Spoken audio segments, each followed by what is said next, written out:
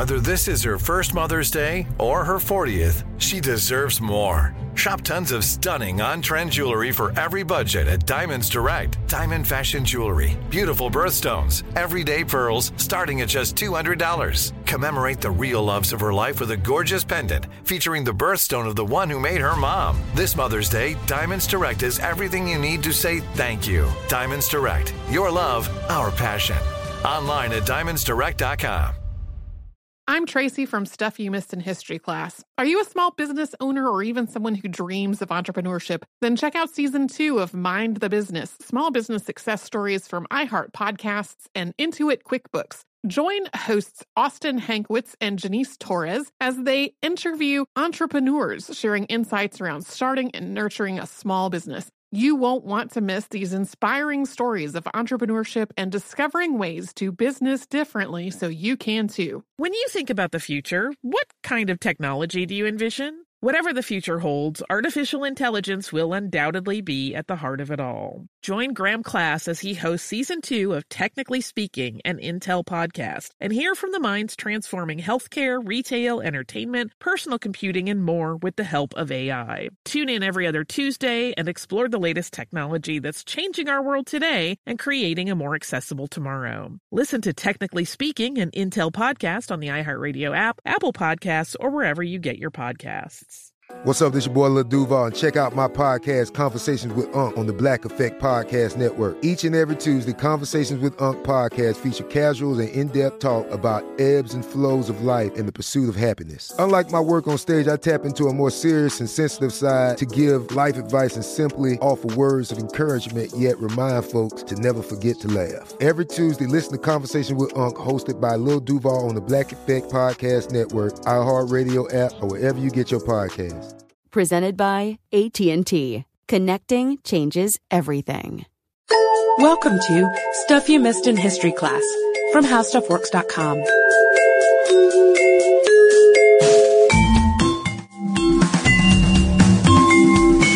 Hello and welcome to the podcast. I'm editor Candace Gibson, joined today by the fabulous and oh so awesome Josh Clark.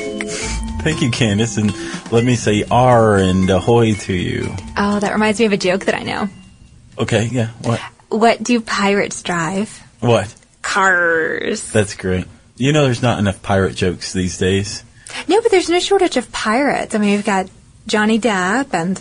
Sure, Keith Richards. Yeah. And Johnny Depp doing Keith Richards. Yeah. And then Johnny Depp pretending he's Keith Richards, which is totally different. And then Johnny Depp recently played a musical instrument on stage somewhere, not under the guise of a pirate. What musical instrument did he play? A guitar. Nice one. That's great. No. Well, you know, there's also some real-life pirates. Off the coast of Somalia is a strong haven for pirates these days. And actually, that's kind of been the way it's been for hundreds, if not thousands of years. Do you remember when we were doing the America's First Murderer podcast? I do. And we were saying, like, one of the cool things about America being such a young nation is we can point to the firsts. You know, like, we know who America's first murderer was. And the first child born in America. Sure, that kind of thing. Virginia Dare. First English child born in America was Virginia Dare. Yes. We should really make that distinction. Thank you. You're welcome. Actually, we can point to America's first terrorist threat. We know exactly what it was. And, you know, in the world today, it's kind of a commonplace thing. We're always thinking about terrorism. It's always somewhere in the back of our mind, especially around, you know, September 11th, which is around the time we're recording this, right? But the terrorists of yore are kind of a different ilk than the ones we're running into today. Do you know much about the Barbary pirates? I do. These guys were smart. They were Class A extortionists. They essentially set up camp along the Barbary coast, and they had really, full reign over the Mediterranean, really. There were European ships that would make several routes back and forth between Europe and the East Indies, which is today the Middle East. Mm-hmm. And the Barbary pirates caught wind of this, and they're like, you know, these guys, they're wealthy. They have all these goods on board their ships. Why don't we kidnap them and actually, plunder their goods. They weren't the first ones to come up with the Barbary pirates were named after the Barbary Coast, which is the North African coast today, like Libya and Algiers and that kind of thing, Morocco. And the coast was named after the brothers Barbarossa, which was, I believe, Spanish for Redbeards. It was the Spaniards who were getting attacked the most frequently. And these two brothers, the two Redbeard brothers, were actually Turks who came down to the coast of North Africa to assist the Moors. So anyway, these two Turkish brothers, the Redbeard brothers, the Barbarossa brothers, came down. They're helping the Moors get back at the Spanish by molesting ships, capturing people, enslaving them, and they started to make a lot of money doing this. But like I said, they weren't the first ones. The Mediterranean, especially in that area, had been the site of piracy for thousands of years by the time the Barbarossa brothers showed up.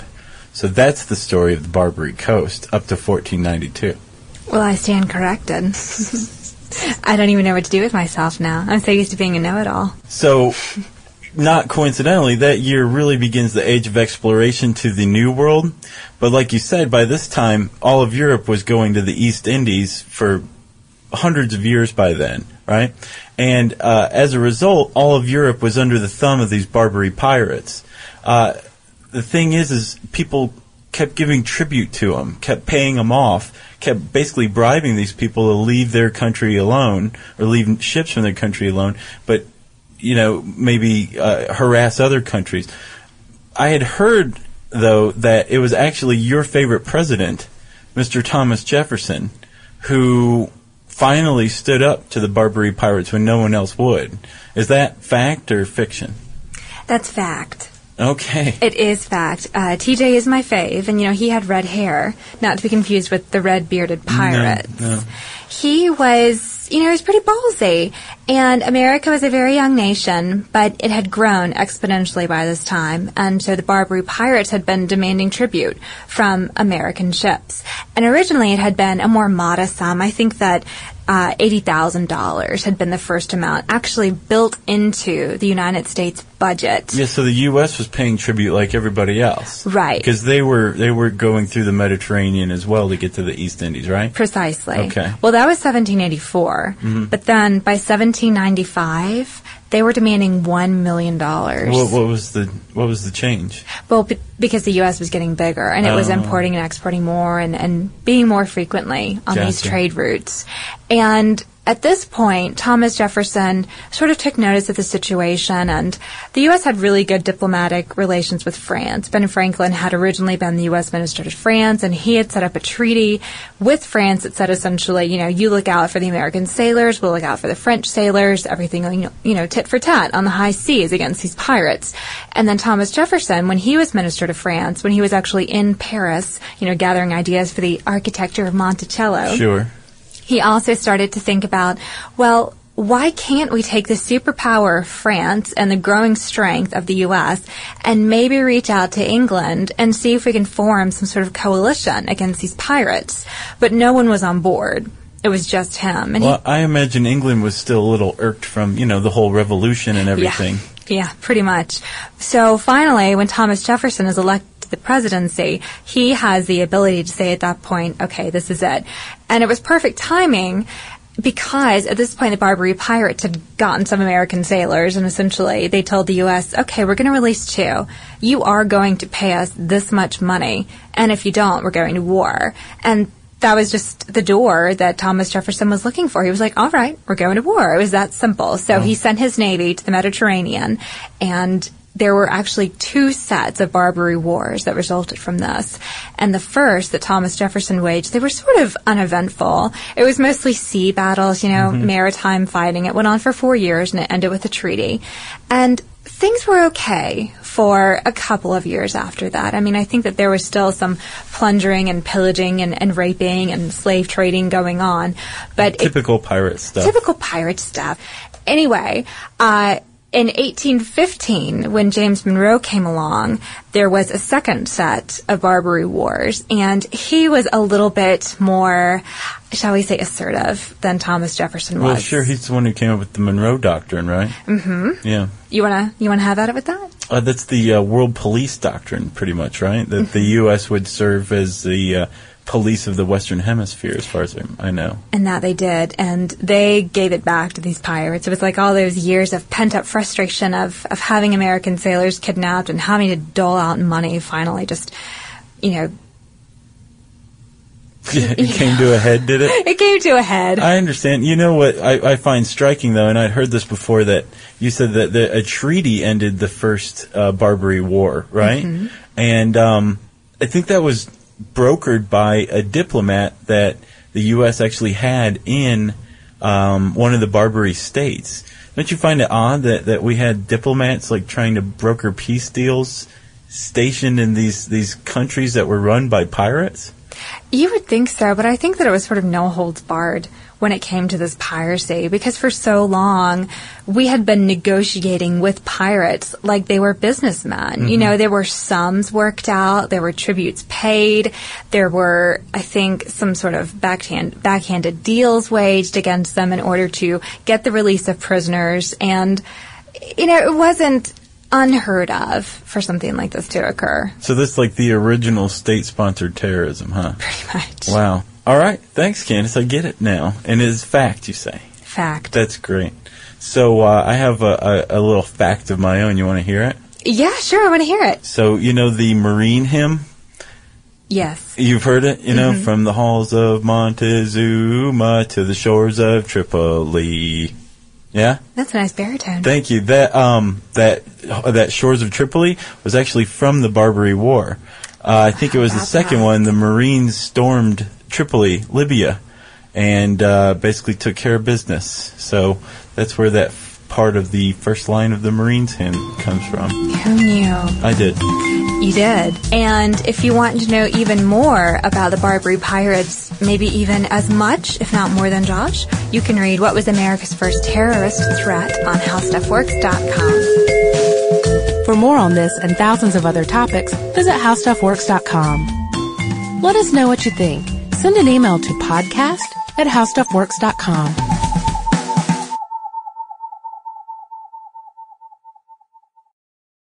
Xfinity has free premium networks for everyone this month, no matter what kind of entertainment you love. Addicted to true crime? Catch killer cases and more spine-tingling shows on A&E Crime Central. Crave adventure? Explore Asian action movies on Hi-Ya. Searching for something extreme? Check out skating, snowboarding, and more on Fuel TV Plus, the global home of action sports. And find crowd-pleasing bops on iHeartRadio's Hit Nation playlist. There's new free shows and movies to love every week. Say free this week in your Xfinity voice remote.